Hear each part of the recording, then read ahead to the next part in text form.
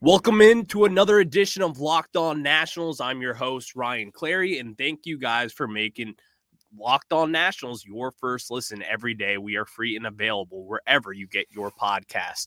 And so on today's show, I have a special guest with me, Grant Paulsen from 106.7 The Fan, and we're going to get in all of the Nationals headlines going into this offseason and have some of his thoughts on the Juan Soto trade return right after this.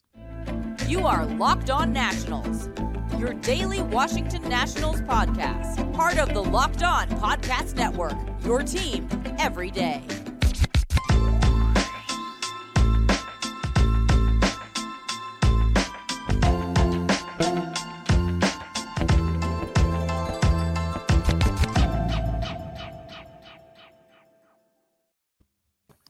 And so we bring in Grant Paulsen from the Grant and Danny Show on 106.7 The Fan. Grant, what's going on, man? How we doing?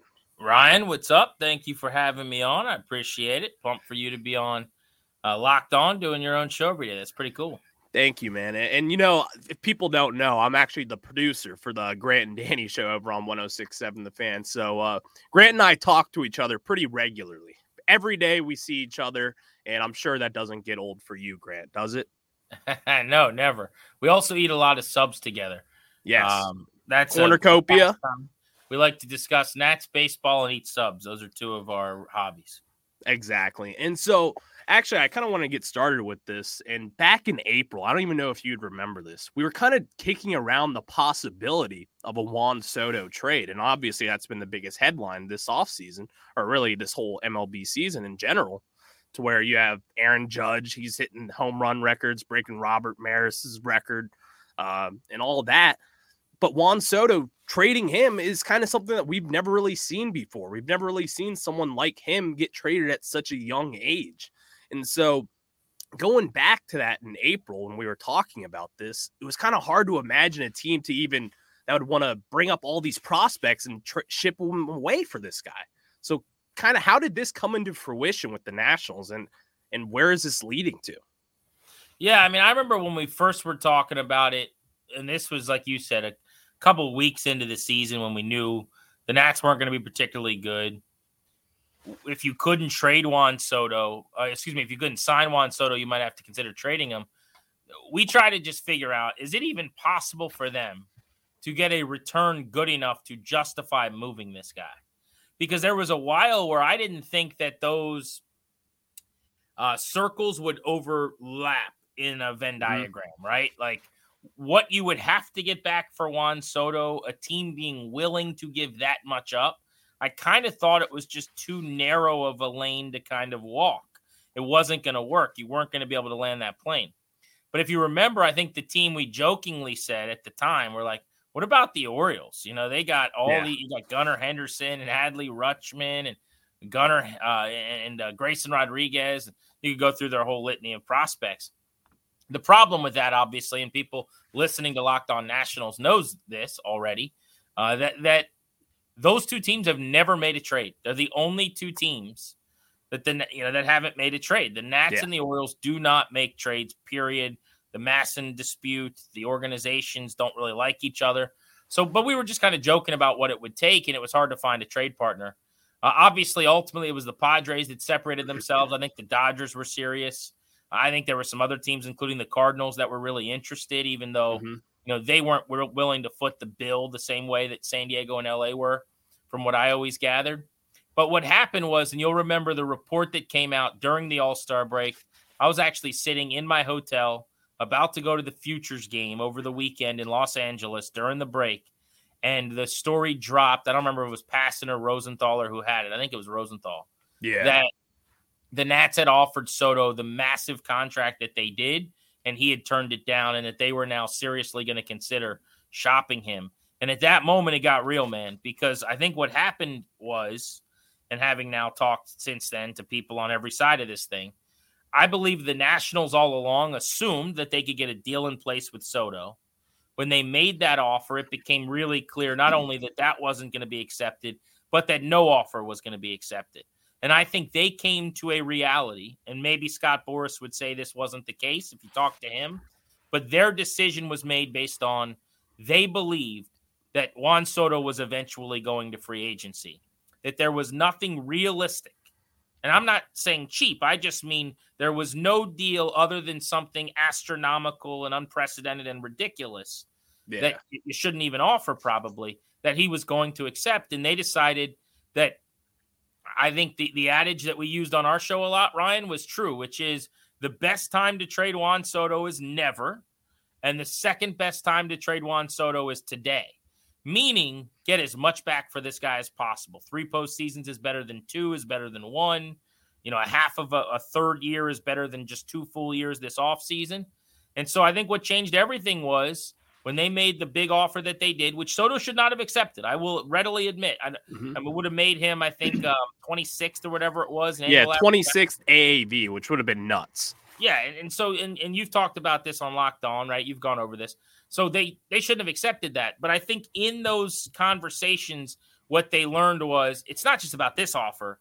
This is just not happening. And I also know on the other side, we can get into this kind of what Scott Boras was thinking and some of the money he thinks Soto might eventually make. And because of that, I think they did the right thing. I really do. I hate to say it. It rips my heart out. I haven't loved the player as much as I love Juan Soto since I was a kid. But they did the right thing. I really believe that. Yeah, and and we were talking about this also, and you're kind of someone who mentioned James Wood back in April. You kind of put me on to James Wood. I didn't really know too much about him, and then once I saw the numbers, and especially what he started off with this year in San Diego and Low A down there, this guy is someone who I truly think could be a top 10 prospect when all said and done when he's getting close to the majors. And even going into the next year, like, if he's in Harrisburg or High A Wilmington, wherever he is, I think this is someone who could be a top 10 prospect when it's all said and done. And obviously Elijah Green right now with the Nationals, there's a lot to be excited about. But really, you're someone who was on James Wood from the start. You've marked your territory with him. And so kind of tell us about him, because this is someone who's really intriguing. He was a second-round pick, and just he's not really on many people's radars right now. What can you tell us about him? Yeah, so the reason I loved James Wood as early as I did is because I got him wrong, right? And you always hear players talk about, like, you lose the game, you remember it more than the game you win. So I do the draft show for MLB Network Radio every year, and I because of that, I basically study really intently, the top 50 to 70 prospects any given year in the country coming out of high school or college, just so that we don't get stumped in our first round and our sandwich round coverage. And you're not going to be able to have a great file on everyone, but, I talk to scouts that cover these guys in their areas and get to know these players, or scouting directors, or sometimes GMs, whoever I can talk to and get thoughts on players from. And specific to James Wood, I just got him wrong. He's the type of prospect, and Elijah Green is very similar for the record, that, like, it's not what I gravitate toward. Yeah. These are the types of guys that become MVPs and superstars and, like, become your Aaron Judges, right? But they're so boom or bust, for lack of a better phrase. There's so much swing and miss to go along with home run potential that I get nervous. I prefer a little bit more quick to the ball, short swing, contact approach, lower ceiling oftentimes, but higher floor type prospects. So that's kind of what I prefer typically. The problem is you miss on guys like James Wood, because these end up being the great players in baseball if you hit on these players. And James Wood went outside of the top 50, not because of talent, basically because of some swing and miss concerns, and also I think some signability stuff out of IMG. He was Elijah Green's teammate, as people know. But then within a couple of months, he'd made a swing adjustment with the Padres. And early this year was raking, looked like a different player. The bat-to-ball numbers, contact rate, swing and miss stuff was all down, was hitting for some power. And now you see 60 power, 60-65 run with what I believe is 50-55 hit, 55 arm, 50 field. Like, it's a blue chip elite prospect. As you just said, we're talking about one of the best prospects in the game before he graduates. You said top 10. I agree with you. I think he could be top 5. The ceiling is he could be the number 1 prospect in the game when they call him up. I mean, that's what we're talking about. And they did the same thing, by the way. It's kind of your prototypical scouts pick with Elijah Green, which is he's an 18-year-old. You know, when I was kind of out or nervous on him as a prospect in pre-draft, I talked to someone who saw him strike out like 6 times in one weekend in high school. And that scares me. I mean, it just does. Yeah. I'm not a scout. I don't pretend to be. I just talk to people. And that worried me. But I'll say this. IMG Academy plays a better schedule than high school players normally do. That it's kind of almost like some college level type competition. So these are the types of guys that make me nervous. But you have to like, what is the line that Bruce Arians says? No risk it, no biscuit. Like, yeah. I just wouldn't have these guys. And I'd never have the best prospect in the game. You know what I'm saying? I'd never have the 45 home run, homegrown talent because I get too nervous. But now when I see that the start he got off to, it was all there, the swings and misses, whatever. But in a small sample, he had a 940 ops, a 300 average, hit a couple homers. He did strike out 21 times in 12 games at a level where that's a little bit problematic. You hope that he makes more contact. But that's kind of the backstory on just kind of my philosophy. But James Wood right away, it was a swing adjustment with the Padres that changed everything, man. And when I saw what he was doing at that time, I think it was Elsinore maybe, but it was an A-ball, if memory serves. It was like the bet. It was the version of him that you dream on right away in the minors. And I thought, okay, they fixed him. Like they got this thing right. And then you, I think, went with me at one point to see him in Fredericksburg, but I saw him 2 or 3 times, maybe. Yeah. And maybe at least 2 or 3 times this year toward the end of the year as they were rallying for the playoffs. And it's amazing, man. Like he reminds me of like Giannis with the number of strides he makes getting to the rim, like coast to coast, going from home to second, legging out a double. He's a really special player. I think he's got some feel for the outfield. He did a nice job in center the night I saw him. Eventually will grow out of that, I'm sure, and be a corner guy. But I'm giddy about him. I'm really, really excited. Yeah, you said something about the swing adjustment with the Padres that I'm going to get into right after this before I share that. And I want to tell you guys about my friends over at Rhone. Dress shirts are tricky, and it's hard to find one that fits right while also being comfortable and matches your style. Plus, with all the hustle and bustle you got going on, you need a dress shirt that looks good enough to get the deal done at work, but it's comfortable enough to play catch with your kid after dropping him off at practice. The dress shirt was due for a radical reinvention, and Rhone stepped up to the challenge. Rhone's commuter shirt is the most comfortable, breathable, and flexible shirt known to man, and here's why. Mobility is everything. Rhone is comfortable 4-way stretch fabric, provides breathability and flexibility that leaves you free to enjoy what life throws your way, from your commute to work to your 18 holes of golf. Looking good is easy. It's time to feel confident with a wrinkle-free shirt without the hassle. The Rhone's wrinkle release technology, wrinkles disappear as you stretch and wear that shirt. It's that easy. And the odor-free tech, it's with Gold Fusion anti-odor technology. You'll be smelling fresh and clean all day long. And on top of that, Rhone is 100% machine washable, so you can ditch the dry cleaner altogether. The commuter shirt can get you through any workday and straight into whatever comes next. Head to Rhone.com/lockedon and use promo code LOCKEDON to save 20% off your entire order. That's 20% off your entire order when you head to RHONE.com/lockedon and use code LOCKEDON. And so, Grant, I'm bringing you back in here now because you kind of said something to where there's a lot of concern with kind of the Nationals development side of things with prospects. And you said that with James Wood, when he went to San Diego, they made that adjustment to him to where there was a lot of concern with him coming out of high school with this swing and miss tool. So kind of what goes into that and really fixing that issue, and why can't the Nationals seem to get lucky with that as well? Well, it's a great question. I mean, and honestly, it's something they've really got to figure out quickly here because they're embarking, as we all know, on this critical rebuild, and you can't swing and miss on some of these elite level prospects. You know, one of the reasons, if I'm being frank, that I wanted them to get as many close to the big leagues prospects as possible. Like I loved the Dodgers trade or the Cardinals trade, especially for these reasons, because you get guys like Jordan Walker, or you get these, AAA big league ready type prospects, because there's less minor league development that needs to be done. One of the concerns I had, not a deal breaker, but one of my nervous, I guess, elements of this Padres trade is, Robert Hassel was an A+ ball on the precipice of being sent to AA, but still has development to be done. James Wood is 20 and was going to be, at Fredericksburg to start.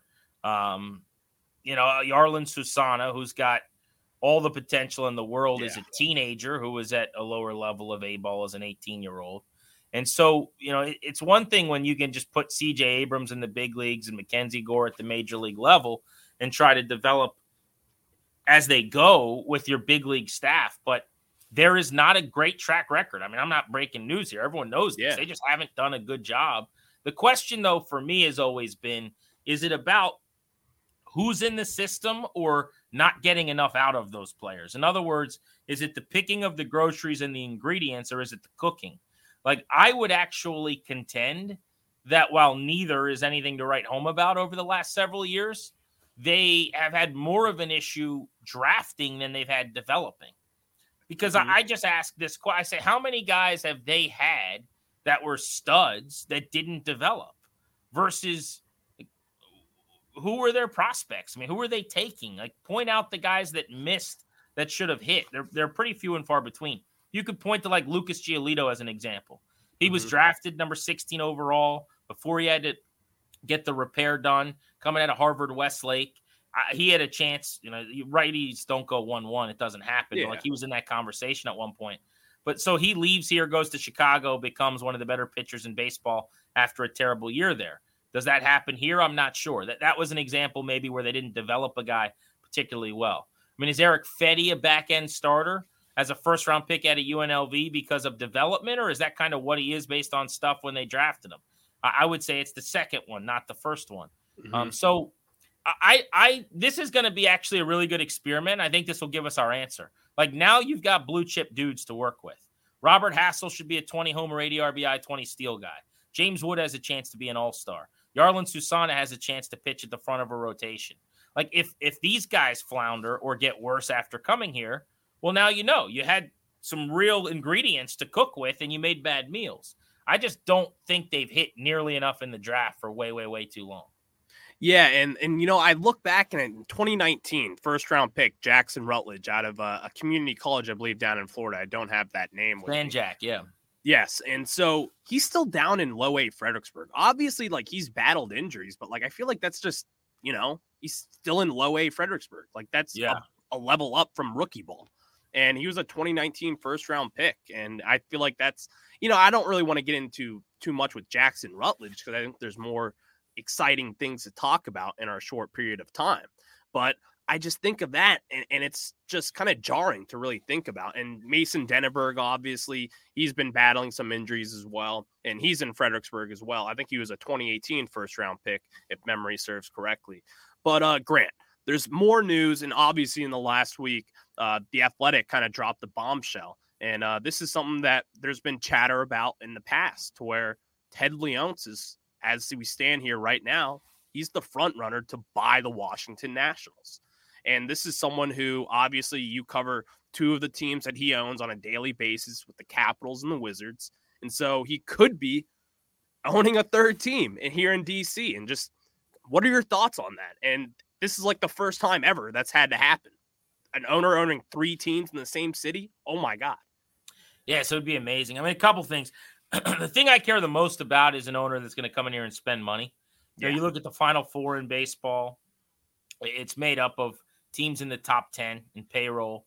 Generally speaking, year in and year out, you have a pretty good bet to know who's going to be the last several teams standing. If you just look at the teams that spend the most money, it's not always the case. There are some outliers, like the Rays do things brilliantly to overcome.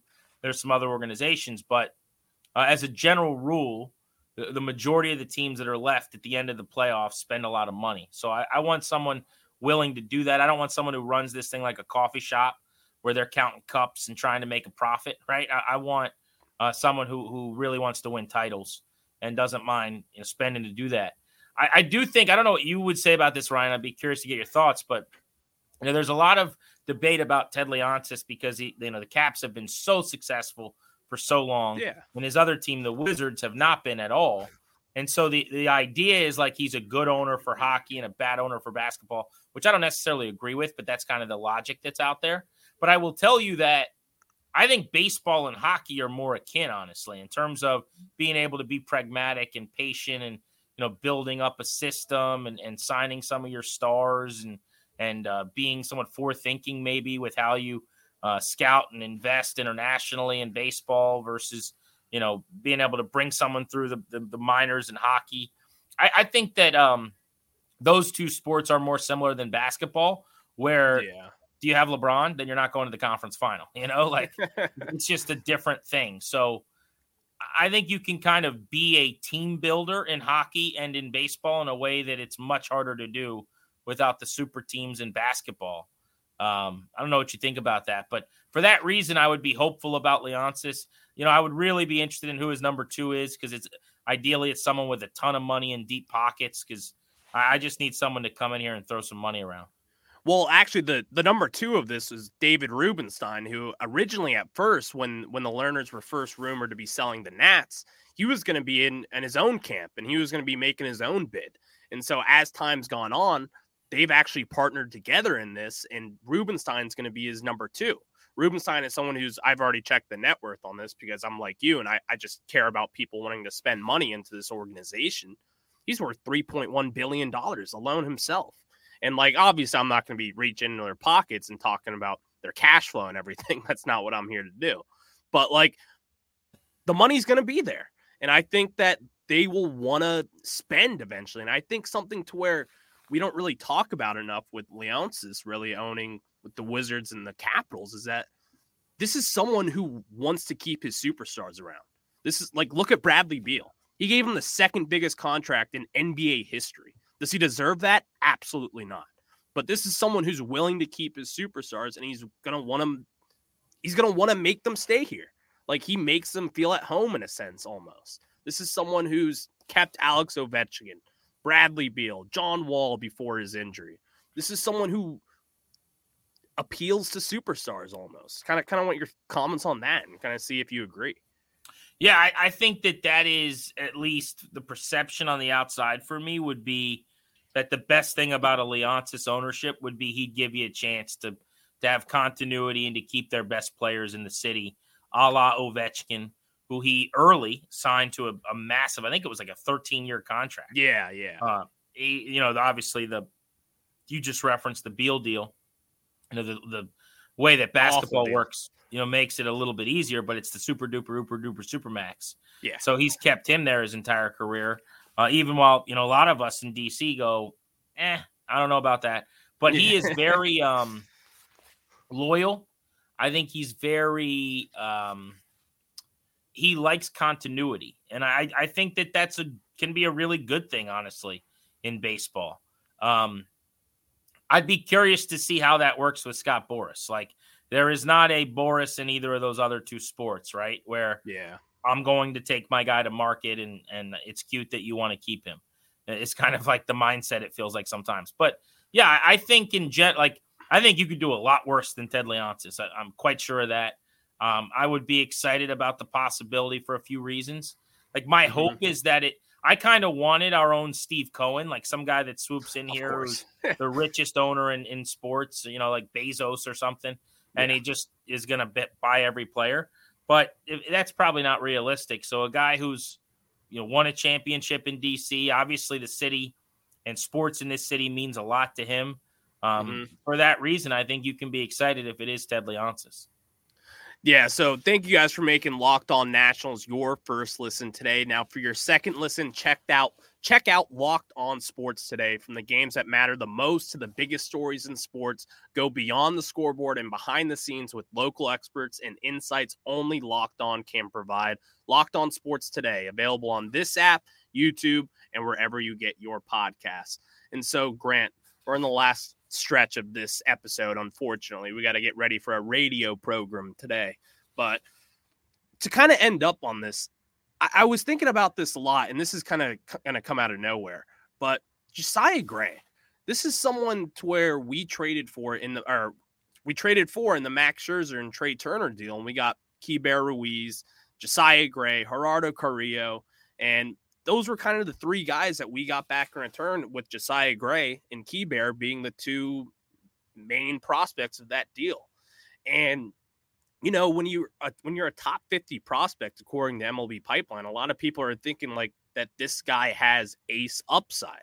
That's obviously it's not like set in stone, but this is something to where you have high expectations for a guy. And he led the majors in home runs this season. He led the NL in walks this season. He had a 5 ERA.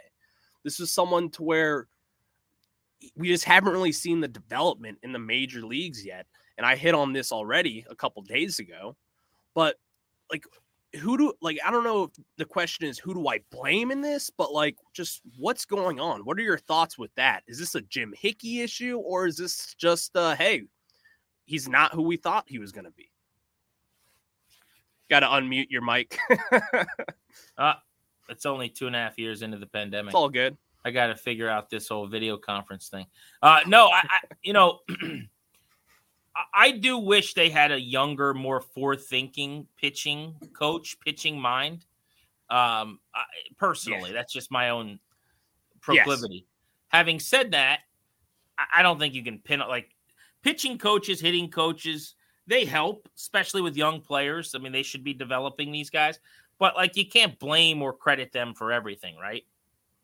As an organization, though, it is fair to say that Josiah Gray has not developed the way that you would have liked. I'm still very high on him, as you know, because I believe in stuff, right? And if you look at on a good day, his slider is one of the better pitches of its kind in baseball. If you look at the swing and miss rate early this season on the slider, even the curveball in some starts, I mean, some really, really impressive totals. My frustration is, he led the league in home runs allowed and walks this year. His fielding independent pitching was worse from 5.7 to 5.8.